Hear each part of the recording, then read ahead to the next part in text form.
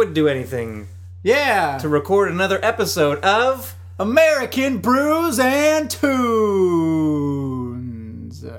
Hip-hoo! Here's a theme song, you know it's not a mean song. It's a good song, just as it should song. American Brews and Tunes. Shibbity beeby dow! Wow, thanks again for returning to us for our second part of our two-part episode. Yes, if you have forgotten already, because, you know, it's pretty easy to forget what happens in people's lives and in your own. We're doing this this two-part episode, this being the second part, where we kind of do a study of how bands change over the course of their careers. Yes. We'll say that. Bands change from album to album. Sometimes they change from song to song, but we're going to stick with the from album to album. Yeah, so last week, Steve listened to the self-titled album from Bon Iver, and I listened to the album from Against Me called Becoming Axl Rose. Reinventing Axl Rose, There my you go. bad. And this week, we are listening to albums from the same exact bands, but obviously later on in their career. Yep. I am listening to Bon Iver's album 22 A Million, and Jesse's listening to Against Me's Transgender Dysphoria Blues. Yes. So there's been plenty of years in between each album that was released, so obviously there's got to be some type of change. We're Yep. here to enlighten you about those changes, I suppose. Yeah, yes we are. But we're also talking about beers that are somewhat similar or related in some yeah. respects, right? Last week, I had a brew by Evil Twin Brewing called Yin. And I don't know if any of you guys have heard of this little thing called Yin and Yang, but obviously Evil Twin has heard of it. Because this week I'm having the opposite one of that beer, Yang. And what was the yin? The Yin was an Imperial Taiji style stout. So what's the yang? The Yang is an Imperial Taiji, and I believe I'm saying that right. It's Taiji. I think it's just Taiji, maybe? I don't know. But anyway, regardless, it is an Imperial Taiji style India Pale Ale. So I'm kind of excited to try this, obviously. That'll be curious. It is also, if you remember last week, the stout was 10%, and this IPA is also 10%. So it is going to be a boozy one. Yeah, we'll see. Well, I mean, literally it is, but, you know. Yeah, we'll see. Okay. Anyhow. What are you having? What did you have last week? I had the Bearded Iris Homestyle. Okay. A delicious brew. Okay. This week I'm having the Bearded Iris Double Homestyle. Wow! So it's clearly just a imperial version of the regular Homestyle. Yes, and or a double version of it. Yeah, and or. That's for and sure. And or. A fun That's for sure. little piece of Trivia? can trivia, whatever you want to call it. Okay. Normally in their beers, right underneath where the name is, they'll have 3 descriptive words. Yes. Like sometimes they'll say citrusy, or I've seen one be pillowy. Pillowy, yeah. Like I remember one's that like one. mosaic, ones they'll give little descriptors, ones will say dry. Yeah. But on this one, there's just 3 words. Okay. Not necessarily 3 descriptors, but 3 words. And here's what it says. Mosaic 4 days. Classic. So I'm really excited to see what this is. For all you who don't remember what the Homestyle is that I had last week, it is from Bearded Iris, one of our favorite local Nashville breweries. Yes. And it is a hazy New England style IPA, so it's unfiltered. What? And it's really kind of juicy, hoppy, and sweet and delicious. Like when you pour it into a glass, it's all cloudy and whatnot. You're just like, oh my gosh, that looks like a meal in a glass. That looks like a tasty meal. Looks like orange juice almost. Whatever your tasty meal would be, whether it be a steak or like a casserole or a pizza or whatever your ideally tasty meal is, that's what this beer looks like in a glass. I'm gonna have to disagree with you because I don't think so. It doesn't literally look like that, Steve. Well, I think a stout looks like a meal in a glass, but not. No, it doesn't. All I'm saying is that like this beer is delicious. It's and awesome. delicious. But I'm liking. I don't know where you were going with that, and it just didn't make sense to me. I'm liking it. Likening it. I'm liking the beer, I suppose, but you're likening. I'm likening it to if you say you were hungry Yeah. and then you see like your ideal delicious meal, and you're like, oh my gosh, it looks so good. It's appetizing. Yeah, like it's a meal would be appetizing. appetizing. So that's what this beer is. Okay. I thought you were like, and it looks like and a is going to steak. be. No, I wasn't literally saying that it looks like But a it kind of steak. sounded like that. No, it didn't. Kind of. I didn't mean it like that anyway. Fair enough. All right. Well, what say you that we you want to give these a crack, a little pour, and little descriptors? And Yeah. Let's do that. Oh boy. stuff? In case you couldn't tell by that sound, we both have cans. Jesse has CANS. a 12-ounce standard-looking can, and I got the big pint-sized can, the 16-ounce can. It smells delicious. Well, Jesse and I are about finished pouring our beers. Jesse's beer is quite heady. Mine is quite perfect. Look at how different the colors are. Jesse's beer is very dark. You What guys, would look at how classify different that the as? colors are. I would say this is like Like an orange red. kind of like an orange brown. Yeah, kind Yeah. of like a red brown, orange Whereas brown, mine is a hazy hazy wheat color, golden gold orange. a little bit dark. You know, like how the stalks are a little bit darker than the grains on top. Yeah, we'll go with that. I'd say it's like the stalk. But it's cloudy for sure. It's not as cloudy, I think. And I wasn't able to fit the entire can into my glass, so that could be the reason why. But it's not as cloudy as I thought it would be. Ooh. So perhaps some of the sediment still in the bottom of that can. Whenever Could I be. fill it back up, we'll know. But what's your smell like? Oh, it smells really good. Ooh, Whoops. take a little. Got a little bit of the foam on my nose. Oh, that was in a previous episode. You got foam on your nose, and you were like, "I got foam on my nose, but don't call me a foam nose." I got foam on my finger, but don't call me a foam finger. But you can buy a foam finger at a football game.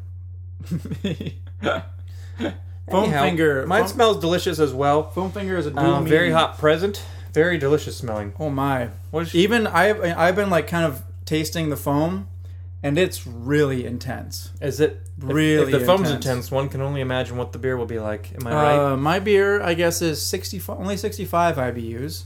That's actually pretty low. Yeah, I would have would assumed that would have been more. assume that an imperial IPA would be a little bit higher than that. One might assume, but one might be wrong.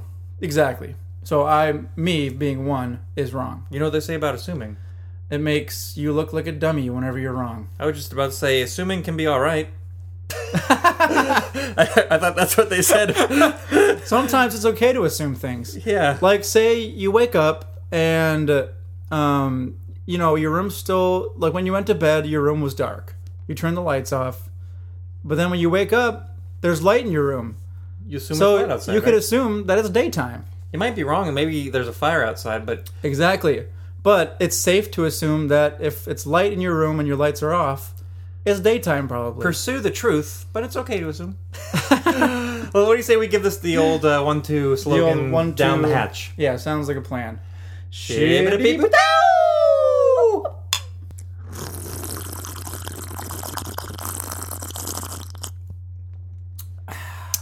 Oh, delicious. Wow. Oh my goodness. Ooh. I don't know what you're experiencing right now, but this must be heaven on earth. I am experiencing pure hop bliss. Spirit Iris is heaven on earth. Home style. Try it again. Spirit Iris is heaven on earth. That's bad. That wasn't the best. This has got to be more than 65 IBUs. Is it really? It's really bitter? strong. It's really hoppy. Mine's so mild and drinkable, but like the hop presence is there, but it's juicy and it's delicious. And I'm gonna check this on our favorite. What do you call that? Our favorite social Beer media app. drinking app called Untapped. I'm gonna give this a 5 out of 5. Perfect rating. I'm giving this a 4.5 out of 5. This is so golden good. This is one of my favorite beers ever. This double home style. Is it? It's so good. This beer, I would have this over and over. Like the regular home style was fantastic, but the double home style just gives it a lot more oomph, just a lot more backbone. just a wee bit more oomph. They must have added some more hops and some more grains and all kind of stuff. But They must have oh, added man, it's something so to give it good. that extra oomph. You know what I'm talking about? You want to do a little trade ski, a little taste ski? Yeah, you know what? I think that we probably should know a little about trade ski. Here you go. Okay. Oh, yours smells. Whoa, yours smells way different than mine. Yours doesn't really necessarily smell like IPA that I would expect. I think I can smell booziness almost. Let's give these a try. Yes, let's give these a try. That's really good. This tastes boozy. Yeah. This is a really intense beer. Well, I'll say one thing about that double home style. It does not taste like a locker room. Yeah. Not that I would think know mine what is a much locker more room's- drinkable than yours. Yes, I would say so. You could have one of those Yangs and be done for the night. You could have a couple of these double home styles and it's just drinkable. Yeah. It's delicious. Right, exactly. Mine actually clocks in at I think 8.2% is what it says. Yes. So that's not the thing you want to pound back and forth when you're like during a weekday, you know, just not. Yeah. You got to get up in the morning. It's not a good idea, but it tastes very smooth and drinkable. It's delicious. As per usual, if the beer changes per our taste buds as it warms up, we will let you know. Do you want to move on to the music? Yeah, you know what? Why don't we? All right, we'll just continue in the same order that we did last week. So I'll go first with Bon Iver. Okay, let's do it up. Let's do it up. Now, as I said before, this album is called 22 A Million. Yep. All right, so this album came out 5 years after they released their last album, which was a self-titled, in 3 years since their last live show. So they did Yeah. a live show. I don't remember which country they were in, but they went on hiatus. They made it very clear that they weren't broken up. The record label also made it very clear because they're the ones, you know, Right. got to make that bank. So they were just on a really long break. And Justin Vernon, like I said in the last episode, he essentially is Bon Iver. Yeah. Yeah, He's he their is. singer-songwriter, multi-instrumentalist, guy from Wisconsin. That he's Eau Claire. From Eau Claire, Eau Claire, Wisconsin. Yeah. So he spent a lot of time writing and recording in his hometown with some of his friends and people he knew. And I think he actually recorded in the house that he lived in. He Yeah, lived there and then they- he moved out and they recorded there. Or he was living there while they recorded, but he had been a resident there for a long while prior. Yes. He made that for clear. for a while, yeah. I can't remember what they called their studio. There's a name. I'm drawing a blank right now. You can look it up if you're so inclined. If you're interested in If that. not, it's okay. Anyhow, he was writing all this new stuff that was really different. I don't mean lyrically, I mean musically. Yeah, musically So different. recording-wise, they incorporated a lot of new things, such as a lot of electronic instruments, which really wasn't present at all in the last couple albums. Maybe a little bit Yeah. in the last one, but not so much. Definitely not in the first album.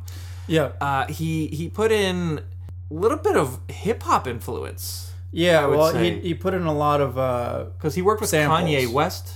I in believe. between, yeah. Yes, he used a lot of samples in this one, and random Yeah. samples from live performances, old songs, even samples of like people talking. And it Yeah, like there's one sample in one of the songs from a local radio station that he listened to in Eau Claire, or something like that. yeah, it's really odd. Yeah. And they used some brand new instruments, which I'll touch upon later. Yes. When I say brand new, I mean they created them. Yes, they created like they were instruments, inventors of instruments. What's an Yep. what's an instrument inventor called?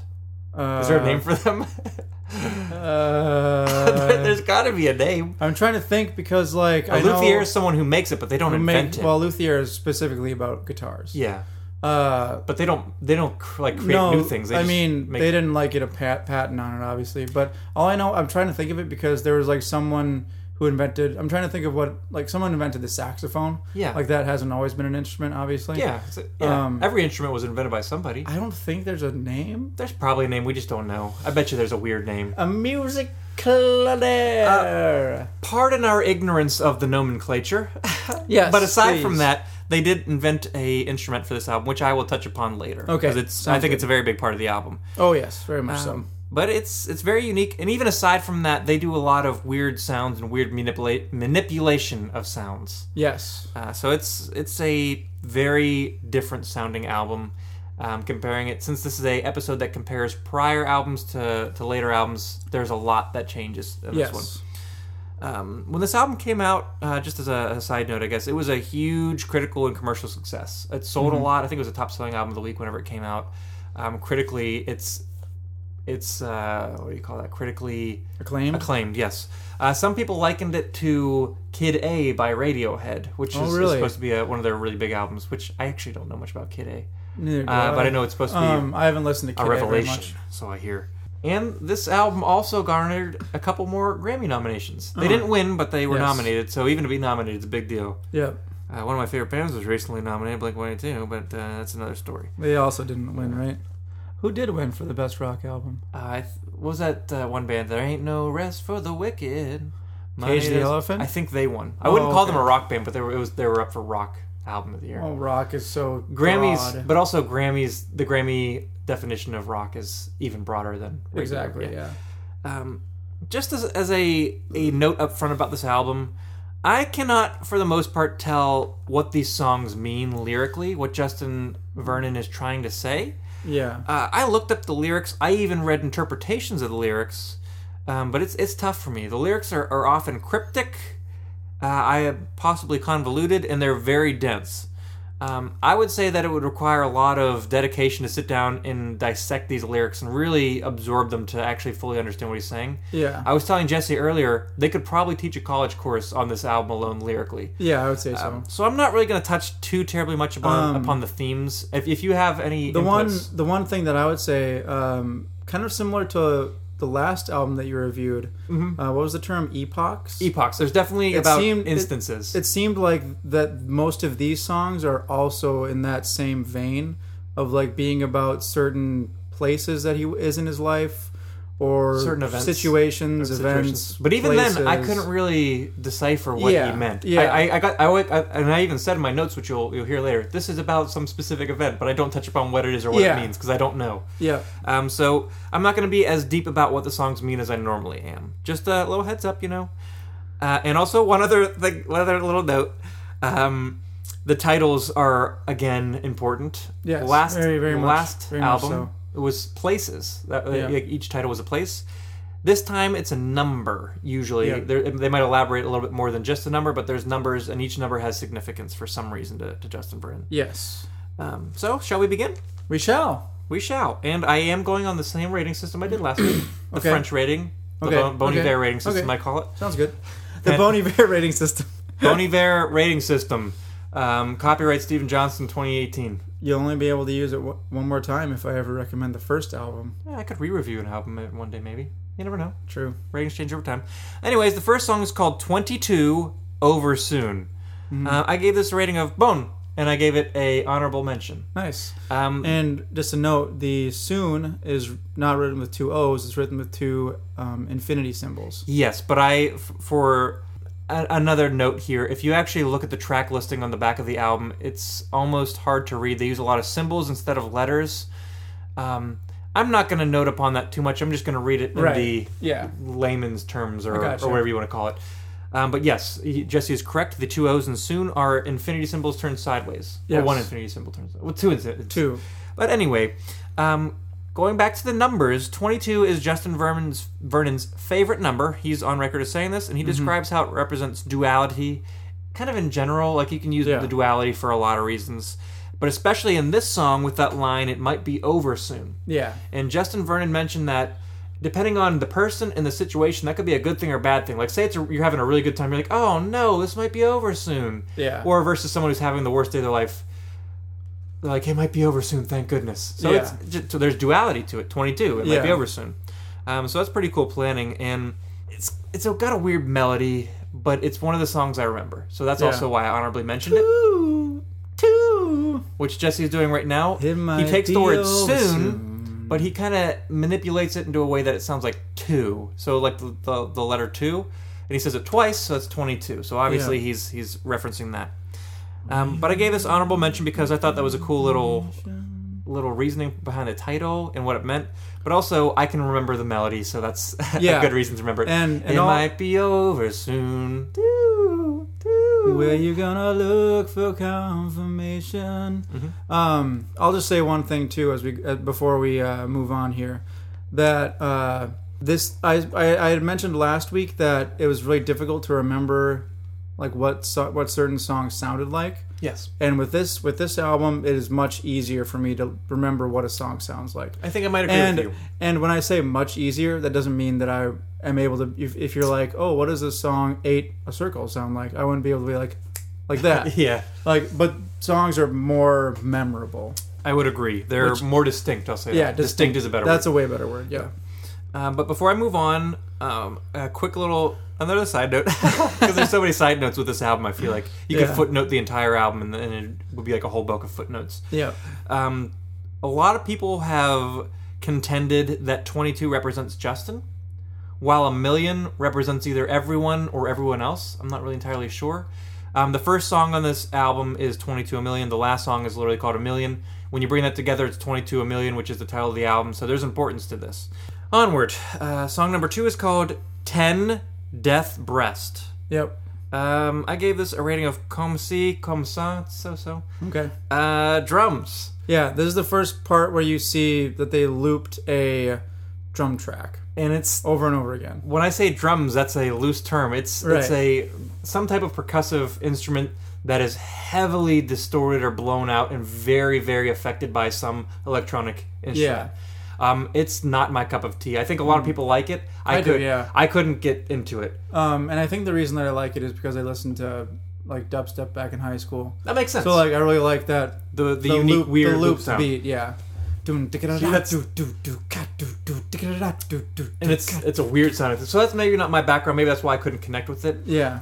But it's very unique and abrasive sounding. Yeah, all I know is that whenever I first bought this album and I first heard this song, I was like, "Ooh, I like that. Like that's nice." As soon as I heard it, I was like, oh. And unfortunately, that beat is in most of this song. So it's one of my less favorite songs on Okay. this album.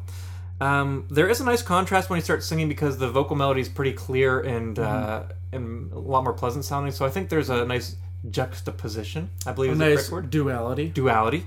Yes, Yeah. so that's fine. But it's just, again, I couldn't really connect with it. Okay. Moving on to track number 3, which is called 7... Is it 715 or 715? 715. 715 Creeks, and 715 is the area code where Eau Claire is located. Yep. I gave this a rating of bone, and I recommended it. Yeah, I very, very much like this song. Yes. This is where you first see that. The very first time I heard it, I thought of Hide and Seek by Imogen Heap. You know I that don't song? know that song. What you say? Ga-da-da-da. Okay. Where are we? Well, you know the song. I'm sure you've heard I'm it. fairly certain I do. The reason it reminded me of that is because it's got this like auto-tuned voice with tons of harmonies that are processed and put together. Right, it's not auto-tuned though. It is. Well, it's not like it's not the conventional auto-tune. I'm not. It's a conventional auto-tune. I'm not saying like T-Pain auto-tune. Right, but that's what most people would think of. But most people are wrong. I mean, because you could say, I guess you could say the talk box is also auto-tune, right? Every every vocal you hear on a recording is auto-tuned. This one you can kind of tell, but it's not. I'm not saying like T-Pain auto-tuned. Yeah, it's not like a negative auto-tune. Like a No, negative I'm not. connotation There's no of negative auto-tune. connotation intended there.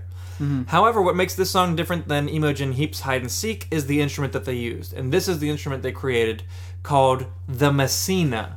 It was created by, I believe, Justin, some guy named Chris Messina, and Yeah. maybe one or two other people. I can't really remember. But what this instrument does is it allows, and this is a direct quote from I think Justin Vernon talking about it. It allows them to split a melody into harmonies on the fly, giving the player ability to change the chords and the arrangement in real time. Right. So that's the big difference, because a lot of, if you ever hear anything that sounded like this on another song, it was probably they would record multiple things and then put them Like together done afterwards in in post. post, yeah. So this allows them to do it. They could do it live if they wanted to. Yeah, with this and instrument. I've seen a video of this live, and it's pretty cool. Yeah. Like I believe it's just like a little keyboard with like a microphone attached to it. I think that's all it is. So it's pretty cool that they did this, and it's musically off the top of my head, I can't remember if there's any other instruments or if it's just his vocals. It's the whole, just his vocals through the whole thing. Yeah. and it's really cool sounding. Yeah. And the melody, if you take away even the harmonies, like take away the harmonies, the melody is really catchy. Remember something.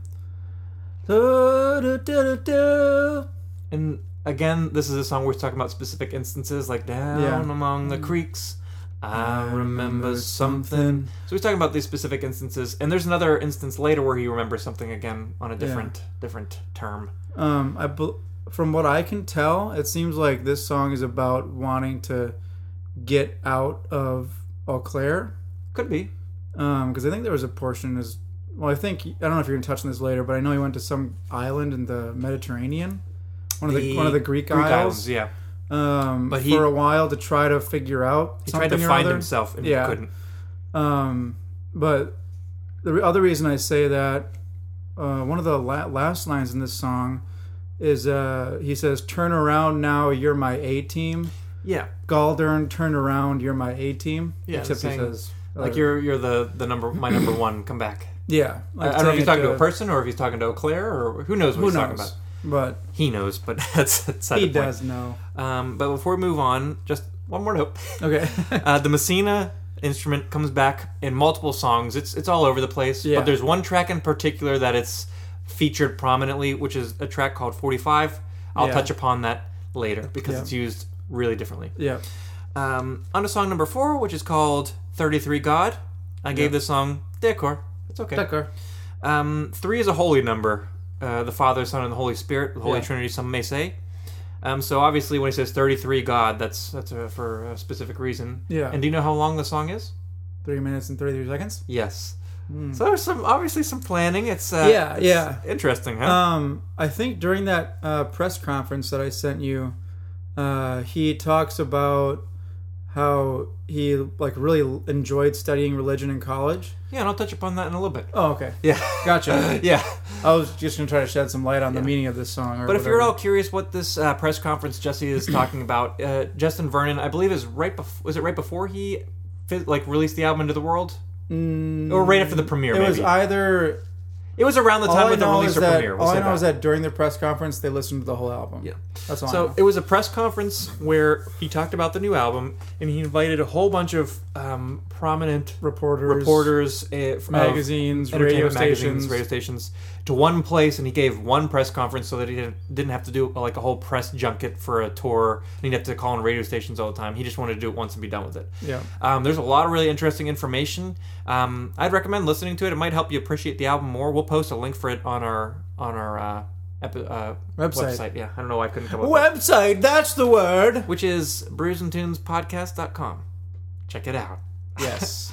But anyways, this song really, it's just okay. I liked it at the beginning when it was just vocals and piano, but the drums are kind of cool when they come in, but I just like the stripped back vocal and piano because this album doesn't have too much in the way of stripped back, Yeah. unlike the previous efforts of Justin Vernon. Yeah. Moving on to track number 5, which is called 29 Stratford Apartments. APPT. APTS. Yeah. I gave this a rating of decor. It's okay. Okay. But an acoustic guitar starts the song. Finally! Not that there weren't guitars in other songs. There were. Finally! In fact, I think there's a guitar in the first song that comes in and just Yeah. strums the chords. But it's kind of cool to have a guitar starting out the song. Mm-hmm. And that picking pattern reminds me of that one song from Inside Llewyn Davis. When really? I like do do do do do, it just, but then it changes really Go quick. back, Baltimore. But you know, it was just the song almost has a folky vibe to it. It doesn't last Yeah. forever, but it is there, and there's not that much in the way of folky vibes on this album. Which when I think Bon Iver, I think folky. Yeah. So this is probably maybe the closest we'll get to folk on this album. There's a melodic hook that happens in this song, and it happens quite a bit. Maybe like 3 times total. But in the last time they do it, it almost sounds like they obviously affected it somehow, but it almost sounds like a radio that's cutting in and out from reception. Right. Do you know what I'm yeah. talking about? I think I remember what you're talking about. Yeah. And I'm not really like that line, and it just kind of cuts in and out, and I'm not really sure why they did it. Obviously, it's intentional. I think everything that happens on this album is very intentional. I would agree with you there. Just an odd choice. Just wanted to point that out. Okay. Moving on to track number 6, which is called 666 Upside Down Cross. Yep. This is the song that deals with Religion. religion. Yeah. Yeah, I gave this song a comme ci, comme ça. It's so-so. But obviously, even if for those who aren't versed in religion or Judeo-Christian or any of those things, people know that 666 represents the devil. Yeah. It's very obvious. There's no accident that this is track number 6. Right. Wow! Obviously, like we touched upon very briefly, Justin Vernon was raised Catholic. He talks about being confirmed. He even studied religious studies in his school. Yeah. So he knows a lot about religion, and he has had a falling out. Yes. However, he finds great importance in religion because it allows you to see why people do what they do or why they think what they think. Mm-hmm. And he finds a lot of value in religious symbolism. Yeah. And he touches upon that a lot in this album, mainly this song in particular, but it definitely comes back a lot in the album. Even the very beginning of the song, they talk about like the sixes hung up, and it he caught his attention. You can't ignore that. Yeah. It might not have been like a literal 666. Might have been something like an omen or something bad that he saw. Who knows? But probably I don't know. But like, regardless, though, I would say that he's not like bashing religion. No, Like he's looking at it from a very intellectual intellectual place. Kind of like the way I would assume Greg Graffin would look at it. Yeah, from Bad Religion. Yeah, Yeah. Just from we'll just say an The- educational, academic theological. study. Yeah, Yeah. nothing to say any bad. Just an academic study. Musically, melodically, it's very so-so. That's why I gave it the rating. Comme c'est comme ça. Come say, come ça. Comme ça, ça. Shall I move on? Yes, you shall. Okay. Moving on to track number 7, which is called 21 Moonwater. I gave this a rating of Mall. It's my least favorite on the album. Water. But the numbers are important here. Why are they important? What is 21 to you? 21. 21. It's 7 times 3. Oh. 7 in Judeo-Christian religion is the number of God. Yeah. 3 is a holy number as well. Put them together, 21. Huh. Track number 7. Never thought about that, actually. Interesting, huh? Very interesting.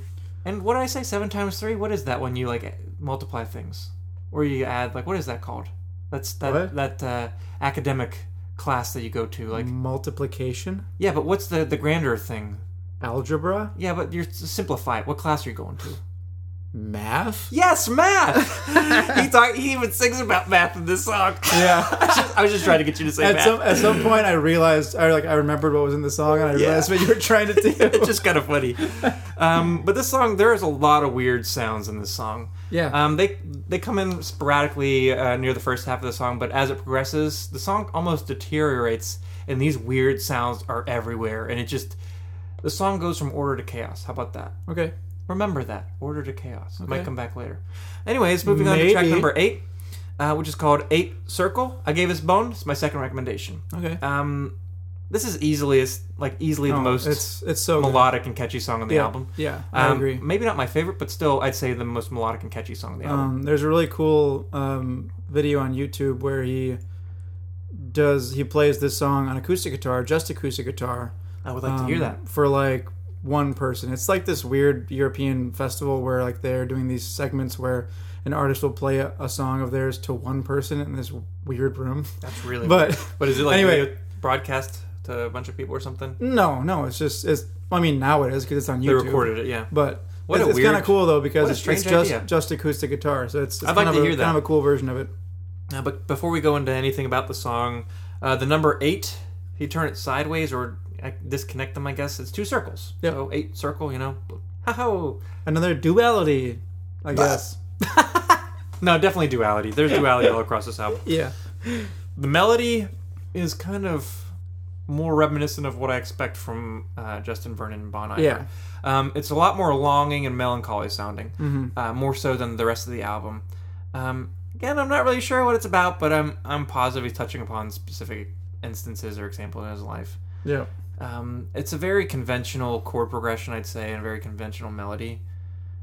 But it doesn't take away from it at all. I think it's a very catchy song. The first time I heard it, I was like, oh, that's nice. That's a good change of pace, especially from the last song, going crazy. Right. Maybe that's why the last song went crazy. But moving on to track number 9, which is called 45. I gave this a rating of Génial. It's my last recommendation. Genial. Yeah. It's great. Oh, okay. Gotcha. The Messina returns. Yes. That's that instrument we're talking about. Obviously, it didn't go anywhere. They use it in multiple songs, but it returns for its most prominent usage again. Yep. They don't use it for the vocals per se in the song. They use it for a saxophone. Yeah. How which cool is that? Weird. And I did read that it was they recorded it was a freeform saxophone part. Yeah, it was just they just kind of improvised. Yeah, and so the saxophone is split up into all these harmonies, and it almost sounds the timing is affected too, and it's odd and out there, but it's kind of cool. It's kind of chaotic when all these like saxophone parts are coming in all over the place. And if you're listening with headphones, it's in stereo, so it sounds even cooler. Yeah. But my favorite part about this song, other than the end of the song when it's really awesome, is that it gradually gets more and more ordered. Like the randomness of the saxophone kind of pulls together as the song progresses, and it gets more and more regular sounding. I don't know a better word. Yeah. So where 21 Moonwater went from a pleasant sounding song to chaos, this song almost went chaos to order. Okay, interesting. And they have 8 circle in between those two. There's probably some significance, but I would say so. I'd say the two songs are related. And Moonwater, obviously they're talking about water, and that comes up a couple times. This song is not water; they talk about fire. Mm-hmm. And the lyrics repeat themselves. I was born in fire. I stayed out the other night. I'm trying to do harmonies, but it's too tough. I was born in fire. And the vocal melody that comes in while the saxophones are doing who knows what is just really catchy. And as it gets to this more ordered spot, it sounds so pleasant. And it's just the melody like crescendos and like gets higher and the melody starts to continue to the point where like the saxophone starts to continue. It almost sounds like an organ playing. It might be an organ, I don't really know. But it just sounds really pleasing at the end, and it's my favorite song on the album. Nice. Plus, there's some weird banjo at the end. Yeah, true. It's just weird. But it fades out into the last song, which is called A Million, but it's stylized really weird. It's 5 zeros and then the word million. And the reason they picked 5 zeros is because if you have it on like iTunes or anywhere where they have the track number right before it, you'll see 10 and then 5 zeros. So it's a million. Literally a million. I gave this a rating of bone. It's a very pleasant melodic song. Unfortunately, the reason I didn't give it a honorable mention or recommendation is because I can't really remember like the melody. Like, I've listened to the song a ton of times, and it's just something that doesn't really stick with me. Okay. I'm happy every time I hear it. It's very pleasant. The piano is triumphant. I'll say that. I will say that. Remember the last album where I said track number 10 was very hymnal, like a hymn. Yeah, I would say that this time. One's definitely Big very time. hymnal as well, or it sounds hymnal or gospel or something like that. I will say that I'm gonna contradict myself a little bit. I remember one part of this song. Okay, it's the sampled part. The days have no numbers. Yeah, that part comes back quite a few times. Days have no numbers. But I think that's an interesting thing to say. No numbers on an album that's number centric. Yeah. So maybe Justin Vernon, like I just did, he's now contradicting himself, perhaps. A wee bit of a contradiction, eh? Yeah. So obviously there's some reason why he did that. It's pretty cool to have that in the song. Yeah. I'll give my review of the album. It's not my cup of tea. Yeah. Just like the last one too. After listening to it and studying it, and especially after watching his press conference, which we'll put on our website, I really appreciate the album. I think that everything was meticulously put together. Meniscusly. Everything was meticulously put together. Yeah.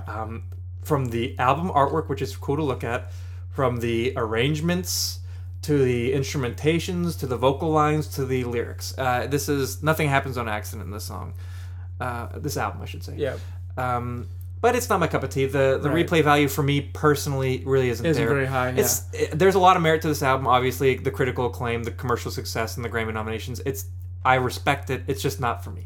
And that's fine. And not everyone likes everything. It's fine. For me, this album has very high replay value. Yeah, we got different tastes. That's fine. I'm not going to knock the album. I'm glad I listened to it. I don't regret listening to it. Yeah, it's just not for me. And before we move on to Jesse's album, I'm going to give a couple differences between these albums because I think that's a good thing. Okay. I think he used his lower register a lot more than the previous album. A little less falsetto, which I kind of liked actually. The falsetto thing's not my cup of tea. Obviously the sound, the electronic sound, all the influences is the huge difference. Yeah. But I think something that people won't necessarily look at as much as the song structure changes big time. In the last album, the song structure was a little bit more, I don't want to say conventional, but it was a little more, you know what to expect. And he did some things that were different on that album, but here the song structure is all over the place. Yeah. The way he arranges these songs is just very unique, and that's different and kind of cool. It's because I'm a pretty traditional guy when it comes to song structure, so to hear something different is refreshing. Yeah, I would say so. This might actually be one of my least favorite albums that you've recommended. Even more than Broken Bells. Yeah. Wow. Like I said, I don't regret listening to it. It's just right. It's just not for you. Yeah. Gotcha. Yeah, if you guys don't like an album we review or recommend, that's fine. We're just trying to branch out your views, and I like that you recommended this to branch out my views. My musical tastes and views have been branched out. Now stop. They have grown. They will never grow again. I will never branch out. No, I'm kidding. I'll continue to branch out. Oh man, for sure. Yeah. But to move on to an album that is a little bit more, the changes in the album are a little bit more obvious. Yeah. Or less convoluted, less unknown. A little more upfront. A little bit more upfront. On the nose. So I'm reviewing the album from Against Me called Transgender Dysphoria Blues. So the obvious first change that I'm going to talk about is that Tom Gable, correct? Correct. Began between those two albums, between the album that I reviewed last week, and this album came out as a transgender woman Correct. and made the process or started the transition Yes. to Laura Jane Grace. Mm-hmm. So this album she wrote as Laura Jane Grace and not as Tom Gable. The first album from Laura Jane Grace. Yes, and so that's the obvious change, the obvious thing that is different. And with that brings a whole lot of emotional and very personal strife from her. Yeah. I'll say that take what I say about these songs with a grain of salt, because I'm not experienced with how that would feel. No, Or, not many people are. It's Yeah, it's a very what's the word for it? Not a lot of people experience it's it. not the most common thing, but it happens. Yeah, but what I'll say is that I believe her lyrics are very straightforward. Do you know what dysmorphia means? Dysphoria, That's what I meant to say. general uneasiness of how you feel, Yeah. pretty much. Like a lot of people will talk about body dysphoria, where there's a mental health condition where people have body dysphoria, where they will like look at themselves in the mirror and think that they're like huge and fat, but they'll Yeah. like literally be malnourished and underweight. Yeah, Like so, it's a real thing. And so when Yeah. they put transgender in there, it's obviously a transgender dysphoria specific. blues. Yeah, I'll touch on that in the last track. And can I make one note? Yeah, In some of Against Me's other albums, between Reinventing Axl Rose and this one, there have been some lyrics that he had that alluded to this. Are you going to touch Yeah. upon this at all? no, you can say something now. For example, on the album New Wave, they have this song called "The Ocean," and one of the lyrics says, if I could have chose, I would have been born a woman. I would have been named Laura." Yeah, So it's so that's clearly a connection, right? pretty obvious. But again, I will say that I'm approaching this album with great care, because it's obviously in America right now. It's a very hot. I don't. What's the right word for it though? It's like a touchy. It's not like a touchy subject, but it's like it can be. You don't want to step on anyone's toes or offend anyone. yeah. And it's a very divided time in America too. So And like obviously, if someone feels that way, like there's no reason that I should say that they can't feel that way. You know. If you guys disagree with anything that we say on this album or anything, and instead of getting mad and posting about it, just send us a message. We'll have a conversation. Yeah, but all that aside, I would say that this album, while the content is very emotionally driven and in some ways sad and difficult, I would say that it's very triumphant. Yeah. At the same time. Perhaps their most personal record to date. Yeah. Perhaps. So we're gonna get it. We're gonna start it off with track number 1. We're gonna start it off. Perhaps. Okay. Anyway, I started that and I didn't know how to end it. I really had no idea how to end that. I'm sorry. Perhaps. Just a quick note: as this beer is warmed up, it is very good. Again, I'm having Evil Twins beer Yang. Has the flavor changed at all? The other half of Yin. I would just say that it's gotten even more malty and like even more hoppy. Mine as it's warmed up. is consistently the exact same. Delicious. Solid gold. Anyway, Solid hazy gold. back from that beer break. Here we go. Back to Jesse and Steven about the album. Thank you, announcer. You're great. Yes, thank you, announcer. Anyway, back to the track number 1, which I gave 5 out of 5 and recommended. It's called Transgender Dysphoria Blues, title track. Wow. This song, I will say, kind of connects to the album I reviewed before in the way that it sonically, it kind of sounds the same. Yeah, with the drums and the and the guitar tone. Yeah. It sounds not identical, but similar. Yes, and that's very reminiscent of their folky punk sound. Yeah, the thing that's different about it is she doesn't scream as much. And that's probably most of the album. Yeah, whereas that's Reinventing Axl Rose. Yeah, lots of screams. Yeah, that's probably the biggest difference between the two albums is that she doesn't scream nearly as much. Yeah, or at all, really. Maybe slightly here and there, but not really much at all. Yeah. So basically, this song is about wanting the world, or just people she comes in contact to, like in her everyday life, to view her as Who she, like who she is. who she is. Yeah. Um, Even just the people you walk by. Yeah. yeah, and the one lyric that really brings us home for me, or kind of tells me that this is what it's about, is a lyric that I'll read you here. There is some might consider it offensive language, but I'm going to read it anyway because I think it really drives through. Just call it emotional. So it starts off by saying, "You want them to notice the ragged ends of your summer dress. You want them to see you like they see every other girl. They just see a faggot. They hold their breath not to catch the sick." Mm-hmm. So I apologize if anyone's offended by me saying that, but I believe that that's probably how she truly feels. Oh, definitely. And so I feel like sing it. you need to. Anyway, it doesn't really matter. It's a very stinging word for a reason. Yeah, exactly. Yeah. It has a lot of that word has a lot of baggage. Yeah. Heavy connotation. Yeah. And the part that strikes me the most about that lyric is they hold their breath not to catch the sick. Mm-hmm. Which... As if it's contagious. Yeah, as if her... being a woman is contagious. Or like the fact that whenever she was a guy, she felt like a woman. And that would... someone maybe would catch that quote-unquote sickness, which is just... not going to happen. A little bit ridiculous.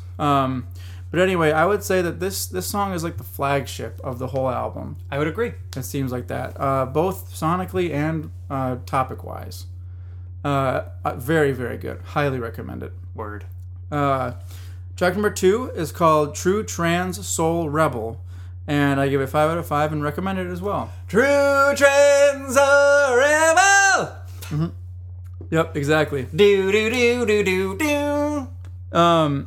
This is a song dealing with questions/problems a transgender person faces, and a longing for a community to fit in, basically.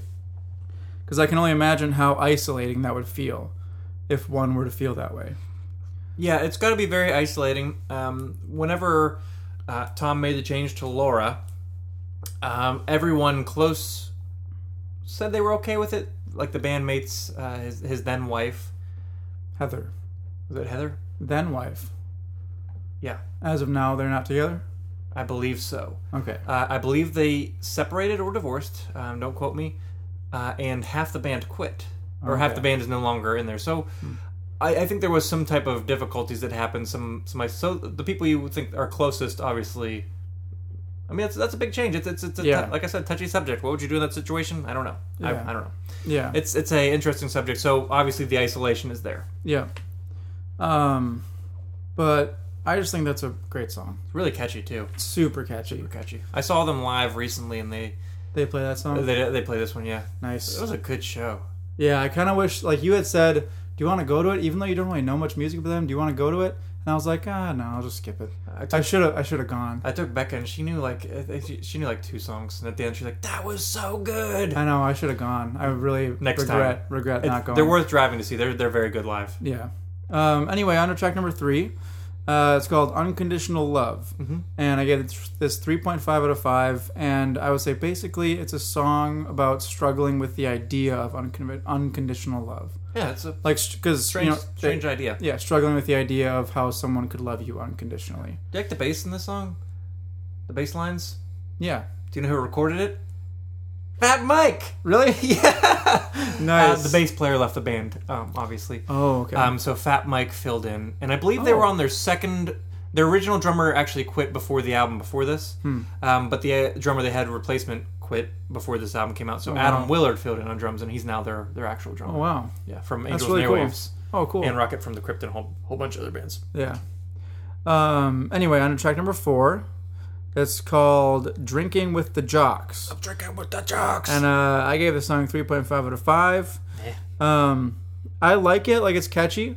There's even more offensive language in this song. Oh, there's offensive language all over this album. But this song, I would say, from what I can tell, this song is basically about trying to fit in, like, with the popular crowd instead of being yourself. Yeah. So, like, when you should just be yourself and fit in whoever you fit in with, this is like trying to conform to someone else's what you believe cool. is popular or whatever.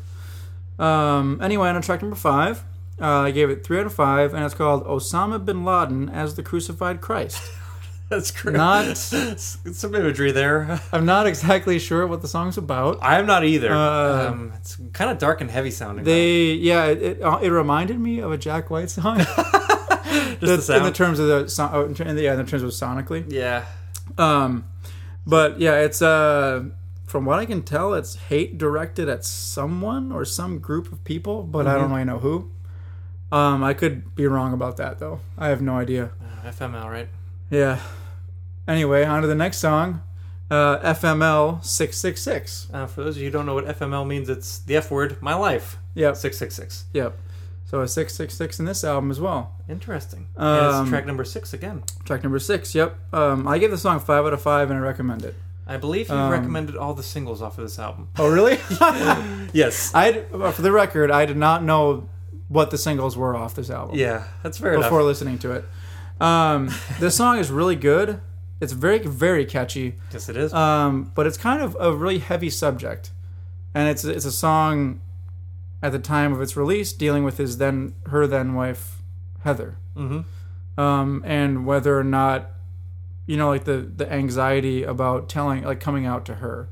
That's about Laura's transition that she wanted to undergo. Me myself personally, I don't really understand the whole transition. Like obviously I don't have the transgender dysphoria, so I can't understand. Yeah. So obviously I don't understand. I don't know what it's like, but yeah, if I was in that position and I had a wife of many, many years and a child with this wife, I can't imagine trying to come to terms and say that to your partner. Yeah, so I believe that's why the song is called FML 666. Yeah, it's just like I can't do this. Don't even know what to do right now. Yeah. But yeah, I think like the song is sonically catchy, mm-hmm. and also it's the context of the song is good too. Yeah, it is. Very good song. Interesting to think about, both from her standpoint and from anybody's standpoint who's maybe has some type of thing they need to tell someone, you know. But anyway, on to track number 7. It's called Dead Friend, and I give it 4 out of 5. It's a dark title. Yeah, it is. And I believe it's just a song about mourning the loss of a close friend. Close friend. Agreed. I guess his nickname was Pope. Pope John Paul? Yeah, something like that. Pope John Francis? No. Pope Mario Lemieux? He's the Pope of Pittsburgh. He's the Pope of Pittsburgh.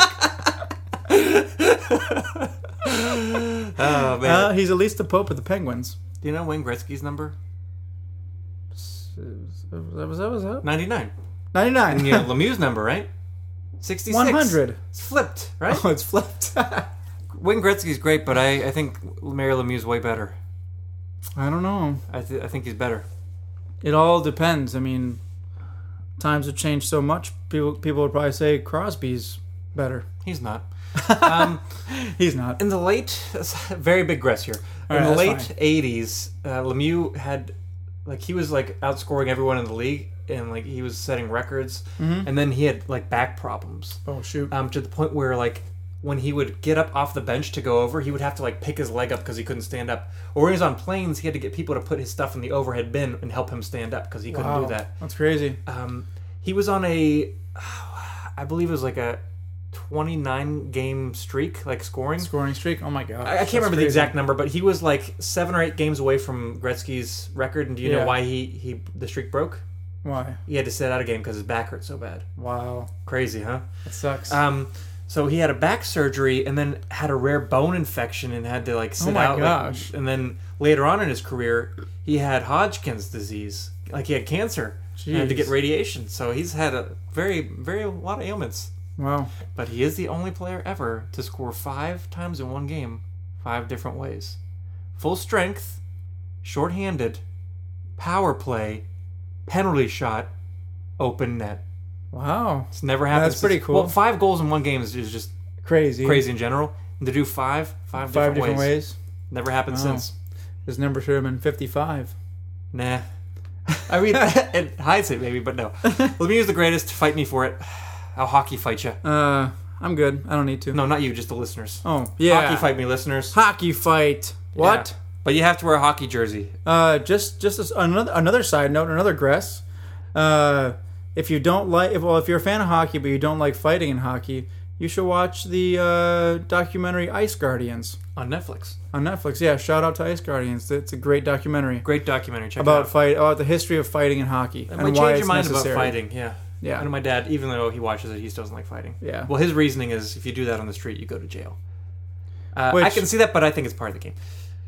Yeah, I mean, it's the reason that I don't agree with what your dad thinks there is that the people who are doing the fighting are consenting to it within the rules of the game. True. So, But then again, there are some people who get... what about boxing?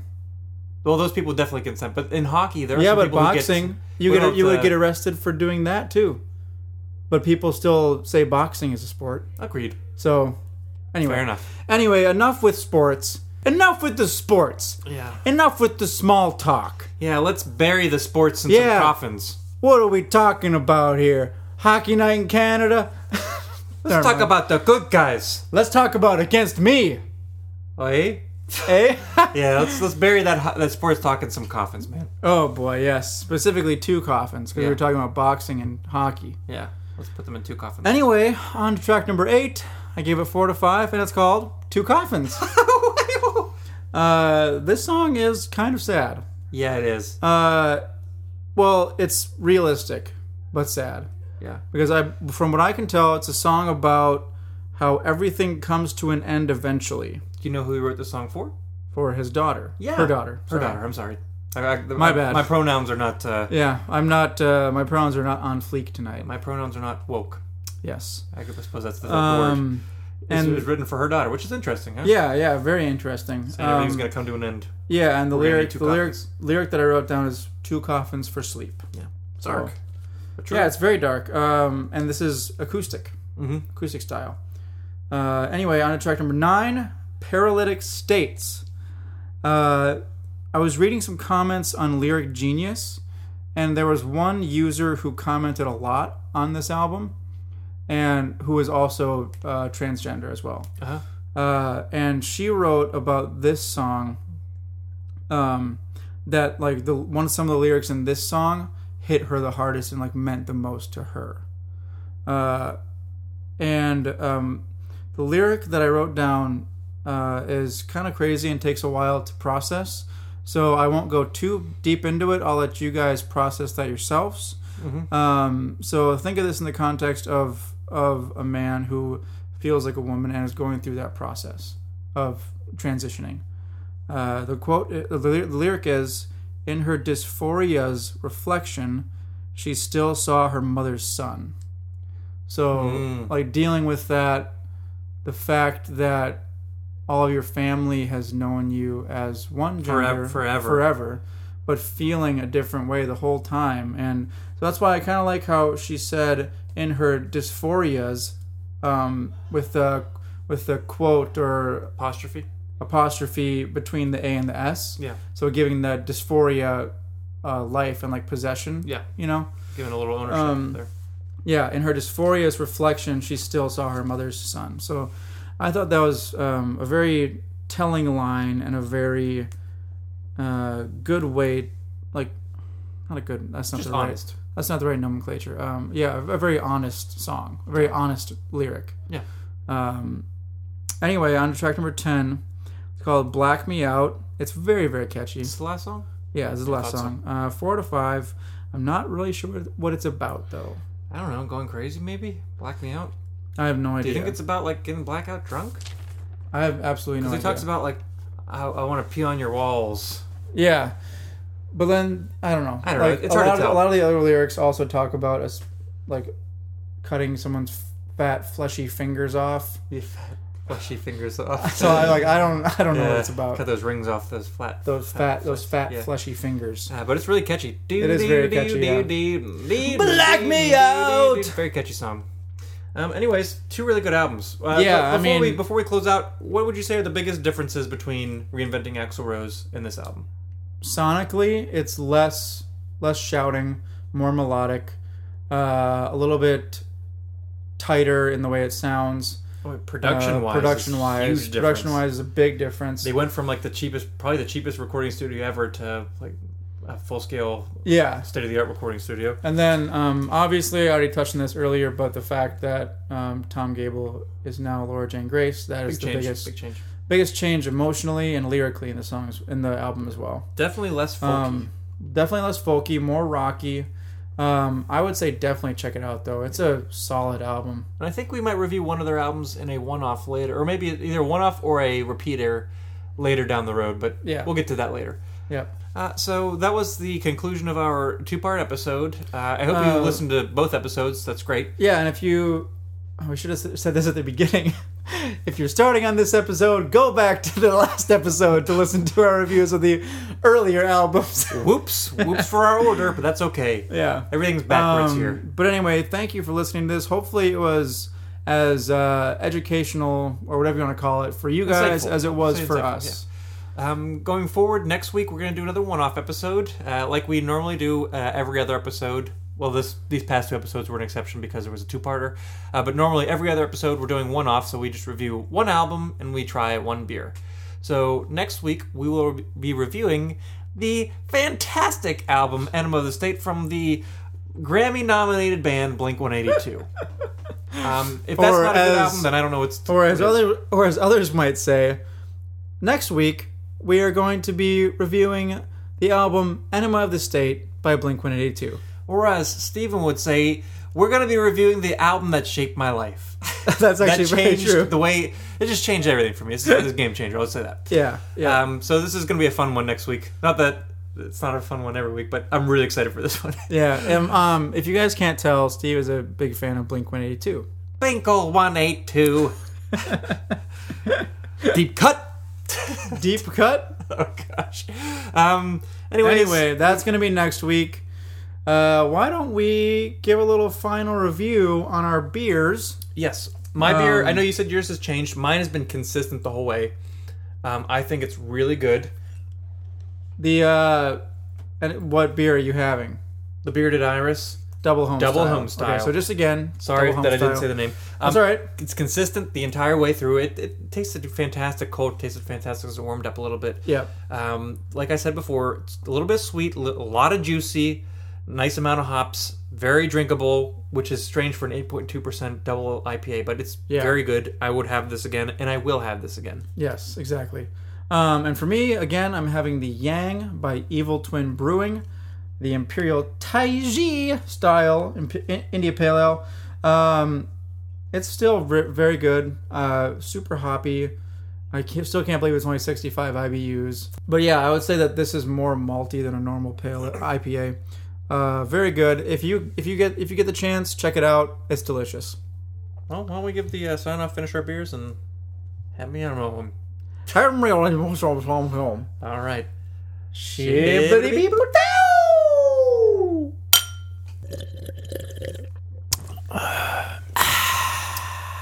Thanks again, you guys. My name is Steven Johnston. And my name is Jesse Titus.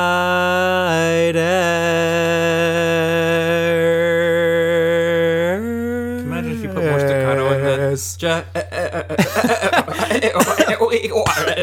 Titus. And my name is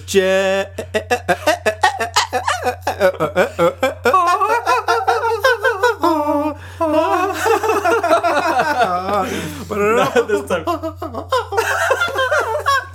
Oh, die Zauberflaute. My name is